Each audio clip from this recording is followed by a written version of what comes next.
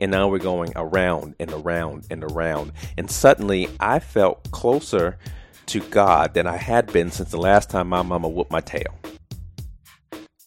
What's up, my brothers and sisters? Welcome to the Fireground Fitness Podcast, where we talk about all things pertaining to life on and off the fireground. The views and opinions expressed are mine and those of the guest. So today's guest is a man by the name of Nick Baskerville. He is a lieutenant in a fire department up in Northern Virginia. He's also an instructor and a storyteller, two things that go hand in glove. We had a great conversation while we were out in Tulsa at the IFSTA conference and wanted to share that with you. So without further ado, enjoy. Nick Baskerville, welcome to the Fireground Fitness Podcast.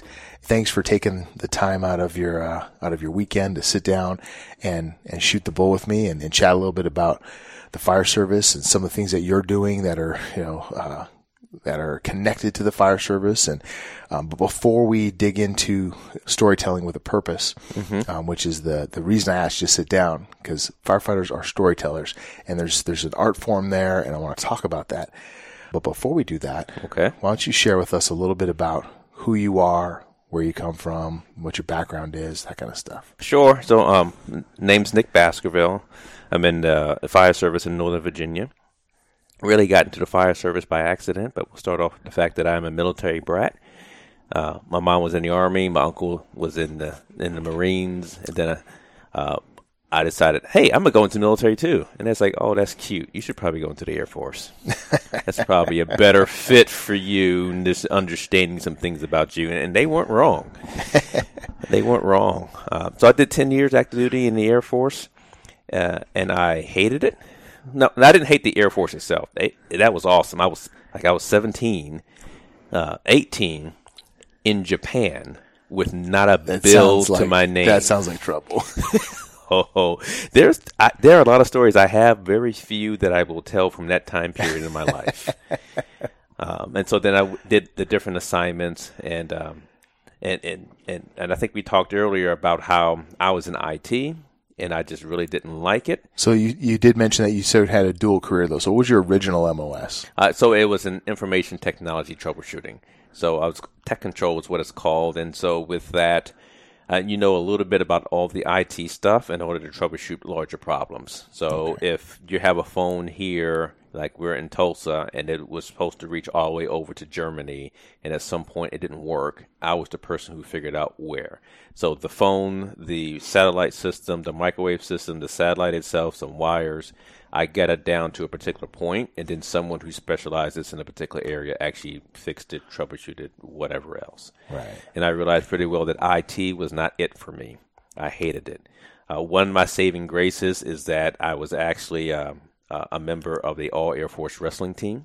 Oh, nice. Right. And for those of you who may not know, the All Air Force sports is pretty phenomenal. If you're ranked in the nation or you're doing pretty well, that becomes your job in some sort of Olympic sport. So you go there, and whether it be wrestling or table tennis or whatever it is, you're good. You do that for a few months, and that's all you do. You normally go to a national championship. You try to vie for like a world team, stuff like that. Nice. Now, if you're ranked in the nation or in the world, you actually do that in the Air Force. You do that for a solid 2 years. That's it.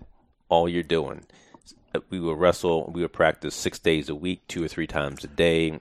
I was out in Colorado Springs when this was going on. There's an Olympic Training Center. Right. We had access to that. You'd eat all this great food and their coaches and all Let's of the be things. clear. Air Force chow is probably pretty good anyway. Well, this was even better than that. And it was actually nutritious. Nice. So just go back on you here real quick. Did you wrestle in high school? I'm guessing you must have had some background in it, right? Yeah. So what happened was I was in high school in Belgium, and I was on the basketball team and on the track team. We moved to Germany, and then apparently it's actually difficult to get on that basketball team. So I didn't even make the cut. Wasn't even there. But track was still coming, and I was still pretty good at placing. And my friend wound up being one of my best friends to this day, Fred. He was like, if you really want to get in shape, for track, you should come wrestle. And I'd never done it before because I'd always been playing basketball. So I said, sure, I'll go out and try this. Man. Suckers born every day. Yeah, every day. Nobody works as hard as wrestlers. But it has served me so well. It has served me so well throughout the years.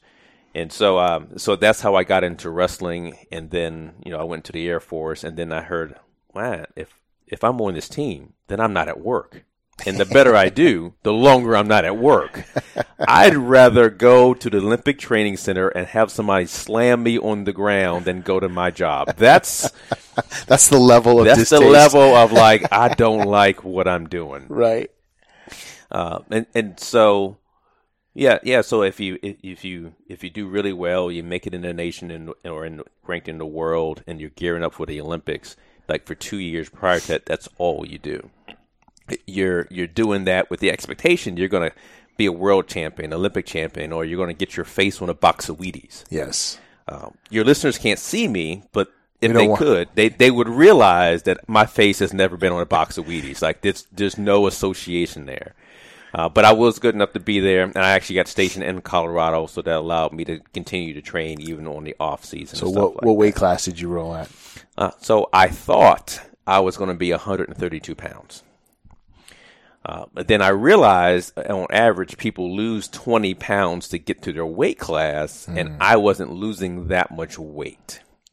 And so then you just didn't have it on your frame to lose? No. I tried to get down to 125, and I got down to 127. My body was like, for real? Is that what we're doing? Yeah. So I'm sorry. I started off thinking I was going to do 149. And then realized I needed to go down to 135 in order to be competitive. And so that's where I was. But it's a pretty competitive weight range, somewhere between 135 and 149. There tends to be the most number of people kind of stacked into there. So it was really competitive. Yeah. And at the end of the day, I mean, I'm wrestling against people who are awesome. And then the flip side of that is typically for wrestling, half the people in a particular weight class who's on a world or Olympic team probably come from the military. So even though we're sitting there and we're fighting against each other and duking out for our armed forces tournament, when you look at the people who are ranked, half of them are probably from the military. A number of them are in the top 2 or 3. Two legit competitors. Yeah. So I did that, and that was this is awesome. This is great. And then, of course, I did some other assignments and said, okay, at some point, I'm really going to have to get out and find the real job. And then that's why I talked to a friend. He's like, you teach CPR and stuff. You should go be a firefighter. Don't be an EMT. And I was like, well, why not an EMT? Well, EMTs get shot at. Well, he's from New York. So everybody gets shot at. So I was like, okay, I'll have to recalibrate that. So I went and volunteered in Prince George's County, Maryland.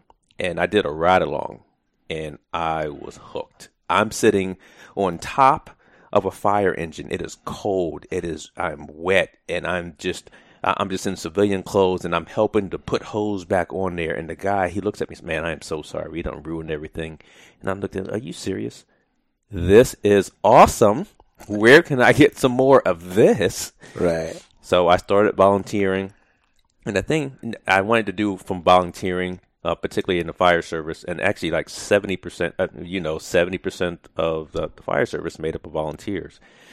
But I wanted to do that as a way of, is this the thing I want to do for my career? Kind of test drive it a little bit. Yeah. And I was still single anyway, so I was a live-in for a while and got used to, okay, I got woken up at 2 a.m. to go on this stub toe call, and I'm still willing to continue to do this.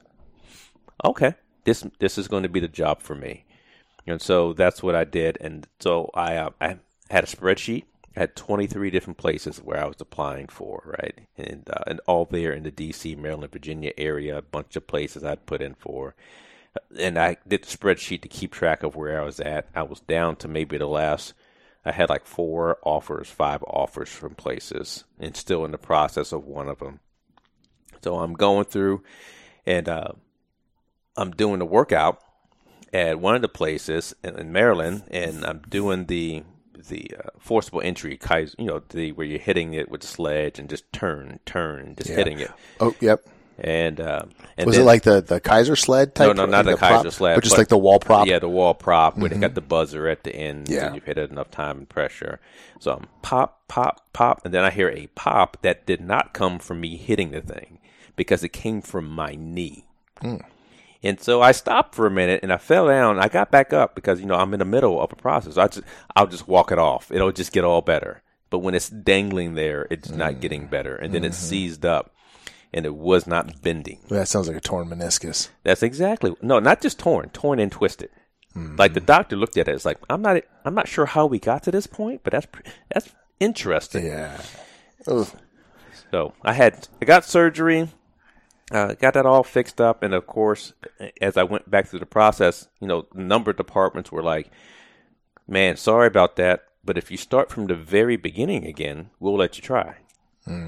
And I'm trying to time this with my getting out to the Air Force. I'm like, that's not, I got money saved up, but, that's not how I envision using this money. So the department that I'm with now, they were the only ones who were like, well, look, if you pass the physical and can do the physical agility again, then. So tell me about that hiring process. Is it an interview process, a written exam, and then the physical, or what's it look like? Yeah. So in our area, in the DMV, D.C., Maryland, Virginia, the typical process is you put in your application, and then you get chosen to go take a test, which is most everyone. When you say chosen, they kind of they build a pool of candidates, and then that pool of candidates takes the written. Mm-hmm. Okay. And it varies. It was still competitive then. It's like if you wanted to be a DC firefighter, God help you, it easily would take you 5 years to get on. The average for our area was about a year and a half at the time. It may have changed since then, but normally about at a year and a half, you had something that said, "Hey, we want you," or you didn't make it. So you start off with the written test. So that pared you down. Then normally after that, you have some sort of physical agility. Some people use CPAT, some people didn't, but some sort of, you show me that you can physically do the job. After that, then in different variations, you had everything from, this is when you do your physical to make sure that everything's working all right for you. You had the psychological test. You had the background check and everything to go along with that. If you made it through all that, then there's varying levels of interviews. Some of them just had a panel interview and then the final interview. Some of them just had the final interview, kind of varying from there. Then you got a job offer. And then that's the end of it there. There tends to be a lot of movement, particularly from people there in the first 5 years for where they're trying to get to. So like if you know that DC is going to take you 5 years, it's not uncommon that someone may work for one of the other local departments. As kind of a stair-step type of situation. Yeah, but then it also varies. Like PG County, they run fire. They run lots of fire. And so then lots of work. So you could not be... Prince George County? Yeah. Okay. Prince George's County, heaven help me if I have offended anyone from the great state of Maryland in the shortcut that I happen to use. But it's very, very busy, and it's amazing that it's so busy for a place that is a combination system. Normally places that busy that they've gone all career already, but they still have a volunteer system that is still, it's still up and moving, and they run calls. And so it's not uncommon that there's movement between the different parts or whatever, and as you're trying to sort out where you want to go. And so for me, getting out of the military, like I'd already done basic training. And then I volunteered, and so I did the whole volunteer recruit school, and I'd gotten all the way up through firefighter 1 and 2, hazmat ops, hazmat tech, officer 1, instructor 1, DPO, and I was like, I got one more recruit school of any sort in me. After that, if me getting a job takes longer than 2 weeks, I don't want it. So when I got into this department, I was like, I'm good. Either this thing is really going to work out, or I have got to find a whole new career altogether. So I've been there 17 years now. Nice.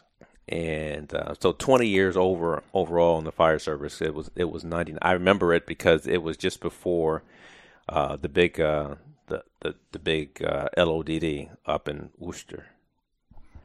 I had came on and I was trying to sort out all of like what was happening and going on. And so now I look back at all the case studies and things like that, and so now it kind of puts it in context, like what really happened. But I was kind of new then. You're talking about the Worcestershire cold storage? Yes. And so yep, 17 years. I do hazmat.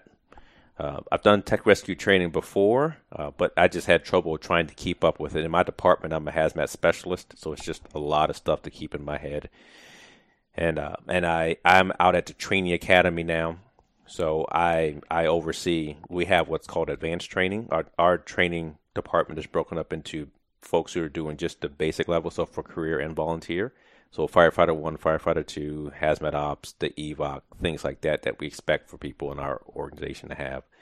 Then there's one just for EMS training. They take care of EMTB, ALS training, and then also reoccurring training and CMEs and off-schedule stuff. And then I'm in the advanced training section. And so there we take care of anything that would have been above and beyond. So I take care of uniform rank classes. So the officer series, instructor series. We have a homegrown leadership program that we use there to help people get ready for their next rank or just be really good where they happen to be. Let's see what else. NIMS, NFA classes. And so as I'm constantly looking just for different things, or what are along those lines, what would help people improve. We have, so we also have in there the DPO and the aerial. We also have a whole tech rescue section, which a number of them happen to be out here on the committee helping with the tech rescue book that's actually going on. So that's pretty cool. And that is my life. It's office work, and I'm okay with that. I got 2 daughters. The youngest is 8. The oldest is 25. So she's not really all too worried about how often I make it home. There is that. But baby girl, Evan, everybody knows baby girl.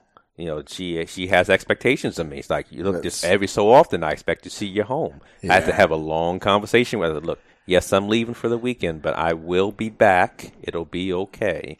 Well, if your older daughter's like 25, gosh, this is like an only child essentially for her, right? So, yes. So mom and dad are her world. Yes. She gets plenty attention. So she has an older, it's like this cool part where she has an older sister and it's cool, but at the end of the day, she's not sharing clothes. Right. There's nothing she's sharing. Attention is all for her. And of course, my mom, she's retired from the military, retired lieutenant colonel, and that's a grandbaby. Mm-hmm. She has a part-time job just so she can get stuff for her grandbaby. Oh, that's it. Well, I think that's one of the privileges of being a grandparent, that you get to spoil them grandkiddos. That's the privilege you have. And, you wear them out or you get them spun up and send them home. So being in there's a lot of, I know a lot of guys get really torqued out about staff work, right? But there's a lot of upsides to it. I think this is a really interesting part of the conversation for you and I. We talk about, this being in a classroom and training, and there's this idea that there's a model that we use in the fire service, which is PowerPoint, right? Because it's a very simple tool to produce training, to deliver to large volumes of people. It's easy. You can put a lot of information in it, blah, blah, blah. But every one of us knows, and I think there's actually research that speaks to the fact that PowerPoint is the least effective mechanism for training people and teaching people. So it's the most convenient on one end, but the least effective tool on the other. Well, what I would tell you that I don't think it's so much the least effective. It is how we use it, which is not very effective. And so, there's a TED Talk that I've seen. There's some other stuff, research. There's PowerPoint, and I teach this in Instructor 1, and I reinforce this in Instructor 2, that PowerPoint is a training aid. It is meant to be in addition to something you're doing to get a point across. It's never meant to be used in the way that we do, where there's paragraphs of information sitting on the board and then people are reading or you're reading it. Right. So, for example, not to cut you off, that's been one of my biggest criticisms, is to have an instructor get up and read a screen to me, right? This is going to sound harsh, but it's really disrespectful to the student to read a PowerPoint.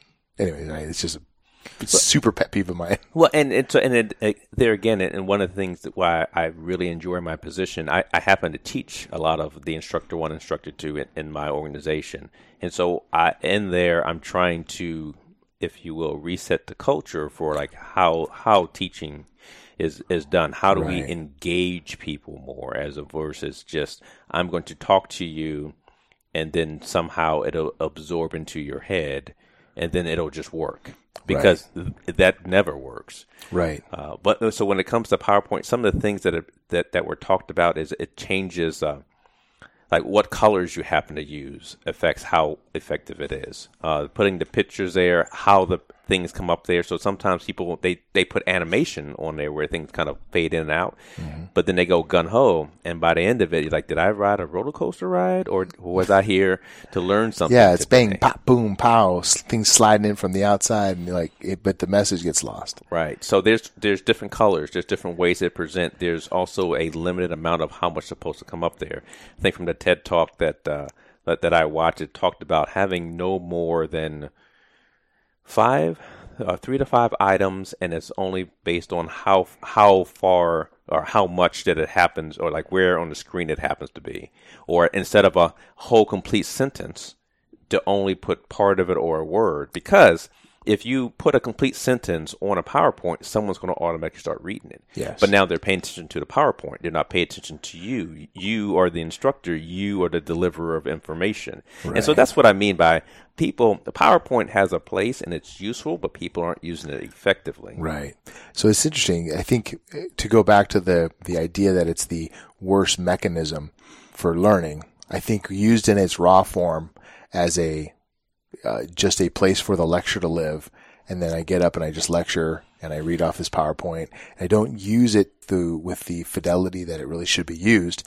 Then it becomes useless, right? It's like if you don't know how to handle a sword, okay, I'm going to speak your language. If I try to shoot a double leg takedown, right, but I put my head on the inside, you're going to choke me out, right? You're going to drop into a guillotine and I'm done for, right? So you have to, the tool is good only in as much as you know how to execute it. Right. Yeah, it can be a powerful adjunct when it's used correctly. So the other piece of this, though, we talk about it shaping the message, and you have a lot of focus on storytelling, and this I want to kind of go down this path here and talk about how do we use the art of storytelling to help make the classroom, particularly in the fire service. So we know firefighters love to tell stories. Mm-hmm. So what makes a good story? So there's the simple answer is that there's a beginning, middle, and end, and there's a point to it. A point to that attaches to whatever it is you're trying to teach. And so I typically, for most of my classes that I teach, I normally start off with a story. It's 3 minutes, 5 minutes is like max, but 3 minutes, 2 to 3 minutes at the most. But that story is related to whatever we have to go over that entire hour. And I use it as a callback, because if you tell a story effectively, it's very vivid. I tell people it is the original virtual reality tool, where if told properly, you've transported someone from where they are to where you want them to be, and you get them to see what you want them to see. There's a thing called neural coupling, which means if I'm telling you the story effectively, my brain waves and your brain waves actually match up. And I think that's really significant, because if they're matched up, we're seeing the same things. And from a leadership standpoint, if you can see what I see, you can see my vision. So your intent, your leader's intent, can really be conveyed in a very clear and concise way. Yeah. And when you figure that people, before there were books and schools and PowerPoint, there were stories as part of teaching. And that's why not only is it something that we happen to do a lot in the fire service, that's also what makes it very effective. Again, used properly, because we've all been in class, and after 10 minutes of listening to a story that we don't know what, I don't know what this has to do with a fire hose, but thank you. And it's not related to anything. It's not related to me. So all that is gone. Yeah. Well, we have a tendency to tell war stories, right? Right. So there again is, what was the point of your story?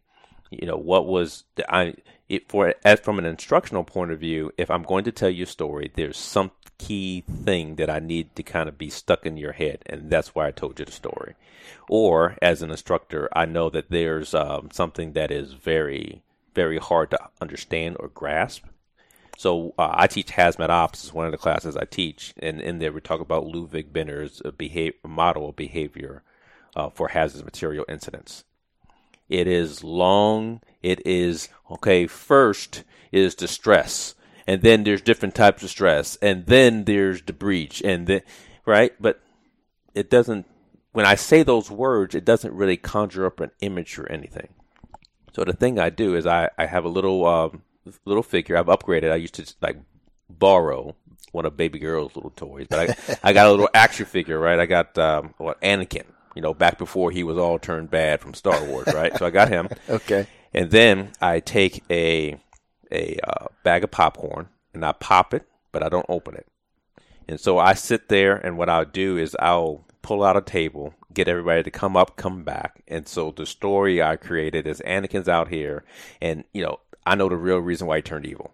Has nothing to do with anything you've seen in any of the 9 Star Wars movies. This is what had happened. And so I go through a whole thing where I have Anakin, I have the bag of popcorn, it becomes a container, and I go through the stages of that behavioral model by opening it up and talking about the different things that kind of walk through there. So there's a story. The point is this is where this at. At any point you can kind of stop things. Some additional learning things besides that is memory. Many people think of memory as I got to get to that one spot in somebody's head. But the way memory really works is the more of your senses you're involved, the more places it's in your head, the better chance you have to remembering thing. So now I've got people up and walking.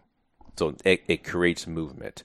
I have something visual for them. They hear me talking. There's even the smell of the popcorn now. So these all becomes cues so that when the person has to call back to recall the information later, they hit those cues. And when they hit those cues, they hit the rest of the information. It's like an acronym.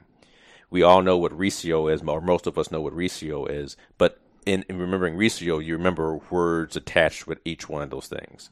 And so that's what I'm trying to create, these little memory points for people that when they remember that, they remember a whole list of things underneath it. I love that. There's a group of people that do memory competitions. Yes. And they talk about building a memory castle or a memory house or whatever, right? And part of it is they picture in their mind a structure that they are comfortable with, their own home or whatever. And they walk into the living room and they attach a certain thing they're trying to memorize to that room. And then when someone asks them to recall that set of information, they walk into their memory palace and they go, oh, okay, front room. I see my couch. On the couch is XYZ. And then they recall the story because they've hung it in a scaffolding that kind of gives it structure. Which is interesting because that's exactly what you're talking about doing with these memory cues, right? Smell popcorn. I'm going to be thinking about Anakin Skywalker. Well, okay. I don't even know what I'm going to be thinking about. You got to tell me the rest of the story. I need to know about this popcorn. What's the story? And so what it is I go through the different stages with the popcorn there. So stress is the fact that you have this container, that you have this bag of popcorn because they got the heat stress. Because when I talk about the stress that a container can get, heat, cold, mechanical. Okay. All right. Then, hey, what kind of stress is it? Oh, it's heat. Yeah. It got heat stress, and this is what happened to it. So then I open it up slightly. This is where you've got something that's opened up, and okay, what kind is it? Is it opening that? Is it a closing that opened up? Is it a tear? Is it a rip? And how does all work? And then, of course, I start emptying out the context because now we get into the engulfment phase, like also the impinging phase. And so I just kind of carry along throughout that whole thing, talking about that all the way. And then I start talking about, well, if I wanted to really protect Anakin, at what point would I still be able to do that despite the incidents that have gone on? Okay. Because in that understanding the behavioral model means when you get there and you see, you know what, the popcorn has already surrounded him. He's a goner. Too late. But if you get there like, oh, it's just open up, I've got a chance. And that's part of that decision-making model that you're doing there when you arrive there on the incident scene for a hazmat thing. Oh, I like that. That's cool. And right now, as I'm sitting here thinking about it, I have a visual. Right? I can picture cargo tanker, some kind of liquid, LPG tanker being impinged on by fire or being in a car crash or whatever event takes place that stresses the container, and then the subsequent effects with popcorn spilling out. It's awesome. I love that. That's a great tool to use. So I think that's, you talk about using these stories. It just takes an instructor has to invest a lot of energy in. There's a lot of creativity in that, right? It takes a tremendous amount of creativity. So is there a tool or a trick that you use to come up with content, come up with a story to tell to reach your end goal? So storytelling as a whole is an individual conveying with one or more people a concept or idea that has, like I said, beginning, middle, end. There's some inciting incident, so something that kind of starts the story. There's some level of conflict, and you need conflict because otherwise it wouldn't. It's just a documentary. It's just, oh, you're just talking. Why am I paying attention? And at the end of it, there's got to be some sort of resolution. Like, okay, it's finished. And I guess I use resolution loosely. For most stories told, particularly from the American society, there's a resolution. What I've found out here in the last year or so, as I've researched more about storytelling, it's not uncommon, perhaps in other countries, where maybe there's not a resolve, or it doesn't end on a happy ending. Mm-hmm. We're used to typically stories ending on the, man, you went through crap and everything else, but at least you've made it, or something. There's sometimes they lived happily ever after. Right, and where sometimes it's this, and they died. That's the story. And then you're like, well, wait a minute. That's not your typical American story. They're like, no, there's just got to be some glimmer of hope that happens to go there.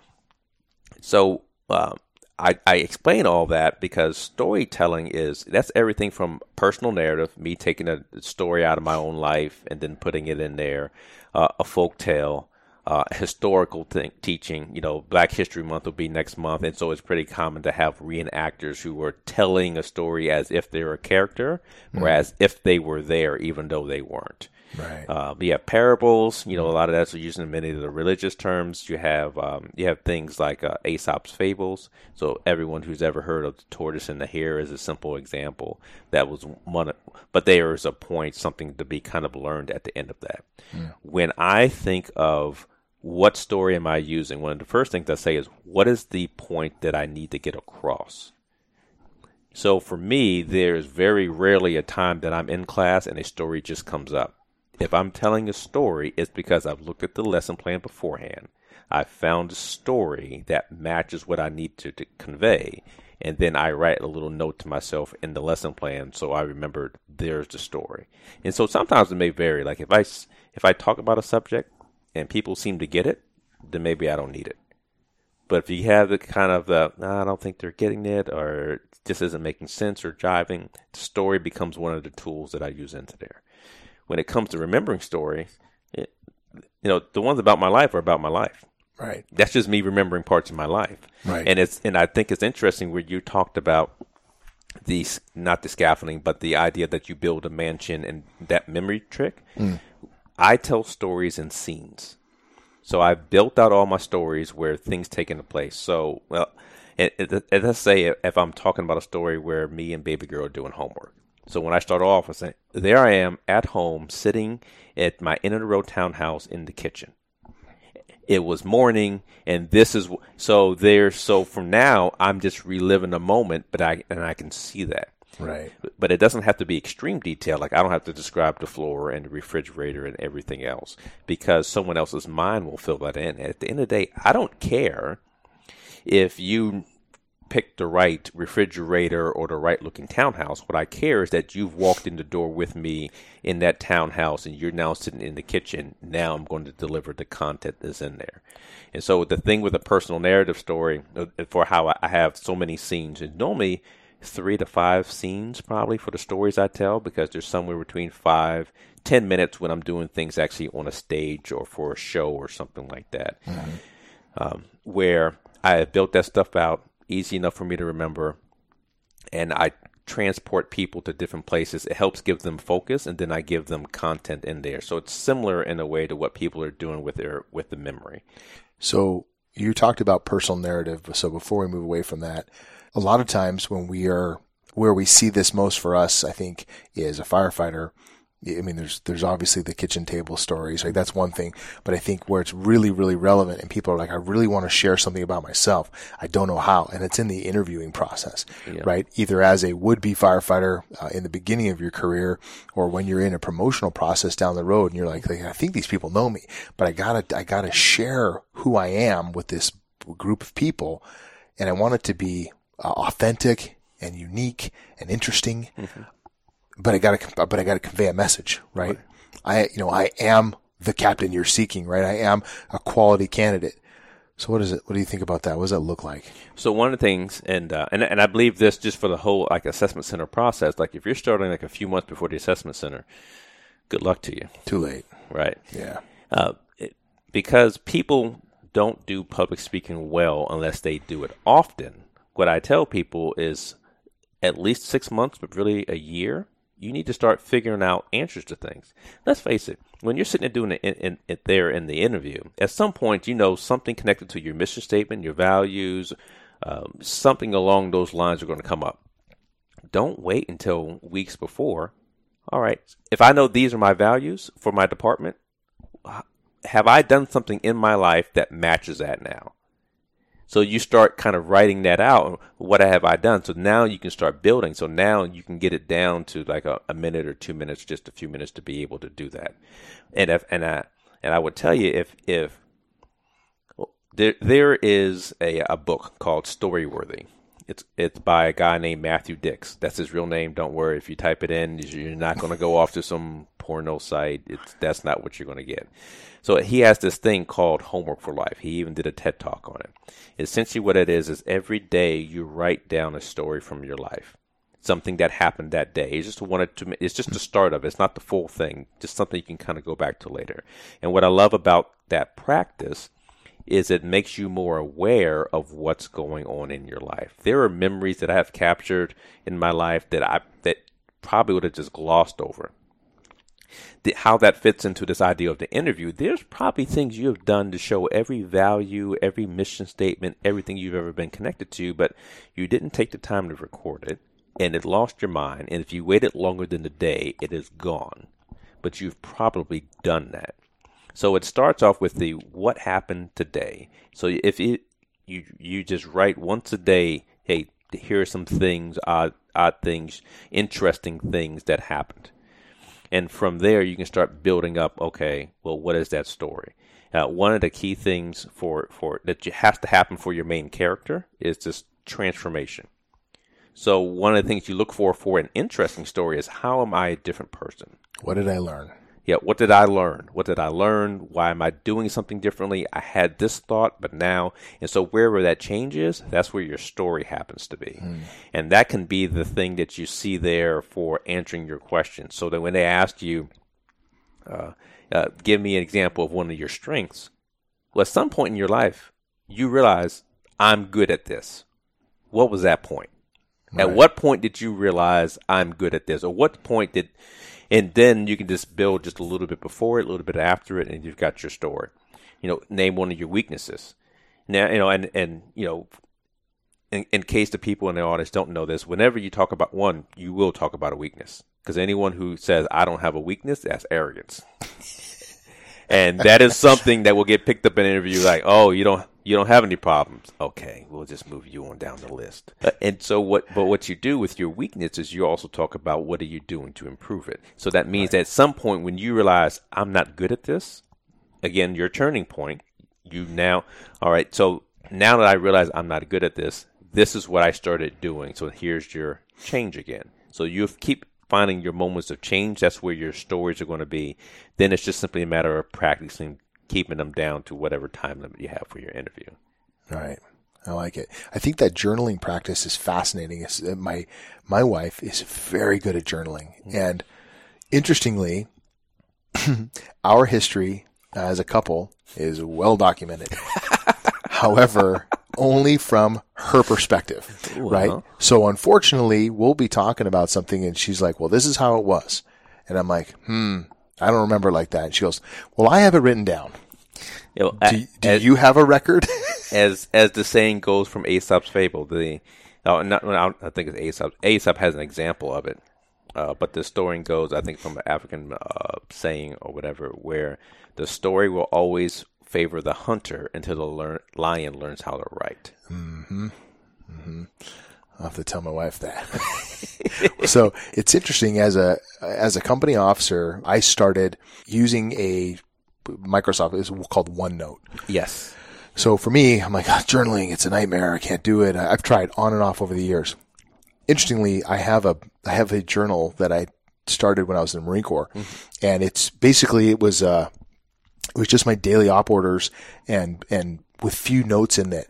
But I go back and reflect on that. I'll open it up every once in a while and take a peek at it. And I'm like, oh, and the memories flood back in. Yes. And it's just these little things like we went to the armory, checked out weapons, drew this, drew that. And then we went on this hump, we did 20-mile hump through the mountains, whatever. And I'm like, oh yeah. And suddenly the stories come back, the players come back, and I remember all that. So I've tried on and off over the years to journal and, not very successfully. So interestingly though, when I became a company officer, I decided, hey, I need to maintain an awareness of things that happen. Cause just ask my wife, I don't have the best memory for stuff. So I'm like, when an interesting thing happened that's noteworthy, I go into OneNote. Hey, on this day, we ran this call. This interesting thing happened. And now when something goes sideways and my boss goes, hey, well, what happened? And I go, well, what had happened was, and I know that because I wrote it down, and I didn't write like a book on it. I just wrote a few notes so that my brain would connect back to what the event was. And I've asked my guys to do the same thing. Hey, we go on an event. I mean, this looks like this person was really angry or something went bad. Hey, write down your thoughts on this so that if it does come up, you have a record of what you were feeling at this time in this place. So really an interesting exercise for a lot of reasons. The ability to go back and say, hey, we are really poor historians, really. Mm-hmm. And so being able to go back and say, this is the story as it happened on that day weeks ago is really powerful. Yeah. So I use OneNote too. I've been using it since 2015, and this is where I jot down all of my thoughts. So I have so many different notebooks. So I have one just for storytelling, right? I have one just for being an officer and all this stuff. I have super duper big ideas. So I put it there because I only get like fractions at a time. But over the course of 6 months, I realized, this is the entirety of it. Yeah. Well, for somebody who doesn't know, OneNote allows you to keep different journals, like different books, right, under different categories. So it's super cool for organizing your thoughts and ideas. Plus, it's super portable. So it's just an app on your phone. So you could be in the line at the grocery store and have an idea and be like, and start, jump on your phone and write some stuff down. And heck, you can even add pictures and stuff. Right. And for me, that's normally how it starts. There's that ideal or whatever. So I'll jot something down there. And then I have my OneNote connected to my computer. So later I'll go back and build out the story. Right. And it syncs. Yes. So it's right there. And I've been doing storytelling since, and so when I say I'm doing storytelling, my version is typically the personal narrative. So that means that I go on stage and for about 5 to 10 minutes, I tell a story from my personal life. It's normally based on a theme and there's no notes when I do it. And back in 2015, I said, I'm going to do it once a month. Once a month, I'm going to find a stage somewhere, and I'm going to go and tell the story. Where's an example of, where you find a stage at? Oh, well, so in the D.C. area, D.C., Maryland, Virginia, it is. So my blog, Storytelling on Purpose, I actually did it because I started finding out that there are all of these places to do it. The very first place I went to was a Moth Slam. So the Moth is actually an NPR, and they have people telling their story. Well, I love the Moth. So they have it in D.C. They have 2 shows that they run now. One's on a Thursday. Really... And so that was my very first one. And then when I went there, then I found that there's other places. There's a place called Story District. There's a place called Better Said Than Done, which I do a lot of stories with. And then I just started kind of reaching out. So there's a place in Baltimore called The Stoop Storytelling Series. There's another place in D.C. called Perfect Liars Club where 4 people tell a story. One person's lying. The crowd has to figure out. That's really cool. So that's really fun, right? There's a place down in Roanoke called Hoot and Holler, which I was like, with a name like Hoot and Holler, I have to go. I just have to. There are a number of storytelling organizations in that area where they actually deal with people telling their story of mental health and how they've had to overcome, because story has that healing effect. It all has that connection effect to where when people see that you've made it through something, when you say it out loud and people realize that they're not the only one, they're more likely to come forward, to get help, to understand that I can make it through this as well. And storytelling is just a great way to connect with people. Many times after I've done with the story and people can relate to something that I've said. And that's one of the things that I'm looking to do with a story. I want to tell a story that is relatable for people so they can either see themselves in it or they can understand it from that perspective. And that's another sign of an effective story. If I tell a story and you're like, I don't get it, Well, that wasn't effective. So we kind of come back to like, hey, what makes a good story and an effective story? You need to have a point of change, a point of this is the learning thing, and it doesn't have to hit somebody over the head with it, but there should be the main character walked in one way and is come out a different person on this sort of way, and everything else that's going on in there just kind of leads you through the path of how it kind of got there. And then the last thing, from an instructional standpoint, it needs to be relevant to wherever you're. And so that's why I say the stories I tell in class, they don't pop up. I have a collection of stories that I have, and I use them just however it needs to be for the class. But since I've been doing all the different journaling things and things like that, and also telling stories, I mean, I probably have about 40 stories that are polished and told, and then I have probably another 100 or so that are they're in various stages of started, not finished, or whatever else. And as themes or classes come up, I may kind of finish it and polish it. I love going to the storytelling shows because most of them are like in theaters or bars or things like that. And my theory is if I can go to there and I can tell a story to people who are half intoxicated and they get it, when the next morning I go and I tell the story to people who are fully caffeinated, they too will get it. Oh, that's awesome. Well, I have no idea the state of our audience right now, but can I put you on the spot? Would you be willing to share a story? Let me think of one. Let's see, which one did I do recently? Okay. I'm crammed into this van. It's just a bunch of dudes, and we're driving. We're headed toward Pikes Peak, Colorado. And that's when the guy, short guy, dark hair, says, "Hey, Nick, tell him about your trip to Texas." I don't want to tell him about my trip to Texas. I don't want nobody to know about my trip to Texas. But he just asked me in front of these people, so I've got to tell him about my trip to Texas. And so this takes me back to 1995, and this was back when, and I lived in Colorado, and this is back when it was only known as the Mile High State, not the Get High State. And it was there. It didn't really matter to me what it was called because I was only there for one reason, and it was this, to be on the All Air Force Wrestling team. And just like I told you earlier, being part of the All Air Force Wrestling team meant that was your job. That's all you did.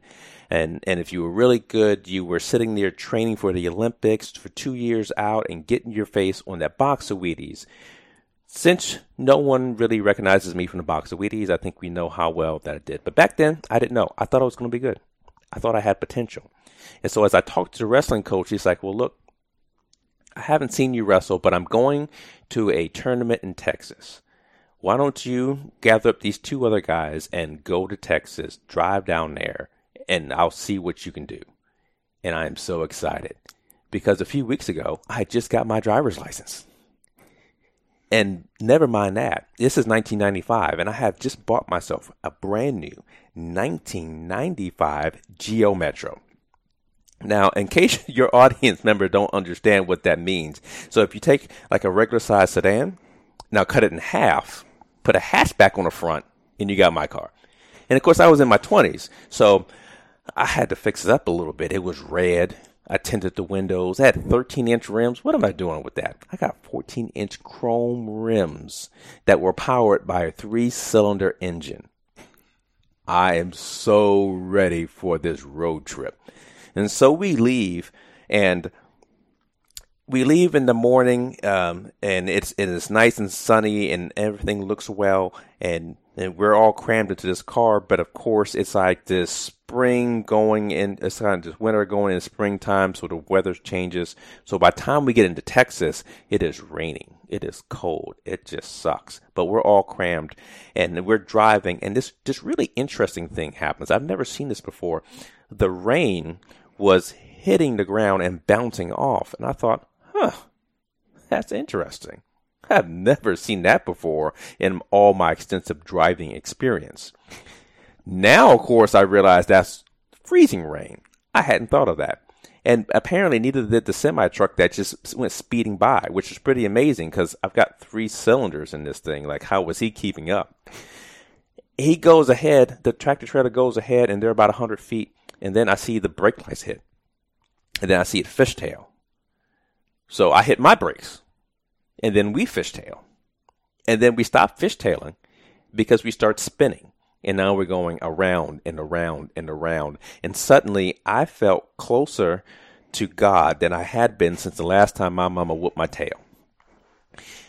Finally, we stop, and we're all on all fours. We're still on the ground, and everyone's fine. We all need new underwear, but other than that, we are all fine. But I've got this pain right here on my right side. It just really hurts a little bit, but I don't worry about it too much. We switch over. One of the other guys is driving, and the pain is getting worse. It is coming in waves, and I'm doubled over. And luckily, because I'm in the military, we get free care. We got to stop in the ER. So around Lubbock, Texas, we stop there. I go into the ER room, and I'm waiting for the doctor to try to figure out what's going on. The only thing I care about is tomorrow there's a wrestling tournament, and we will need to be there. We have to be on time, but what if we're not? What if I miss the wrestling tournament? What if I don't get to show this guy? This might be my big chance that I've been waiting for. What if he's got to do surgery? So all of this is it's just painful to think about, and the pain is in my side. So I move back and forth, and I'm trying to get comfortable, and I raise my right leg, and I would like to tell you that I passed gas. I farted. Oh my God, I farted. It was massive. It was like I shook and the bed shook and like the whole room shook.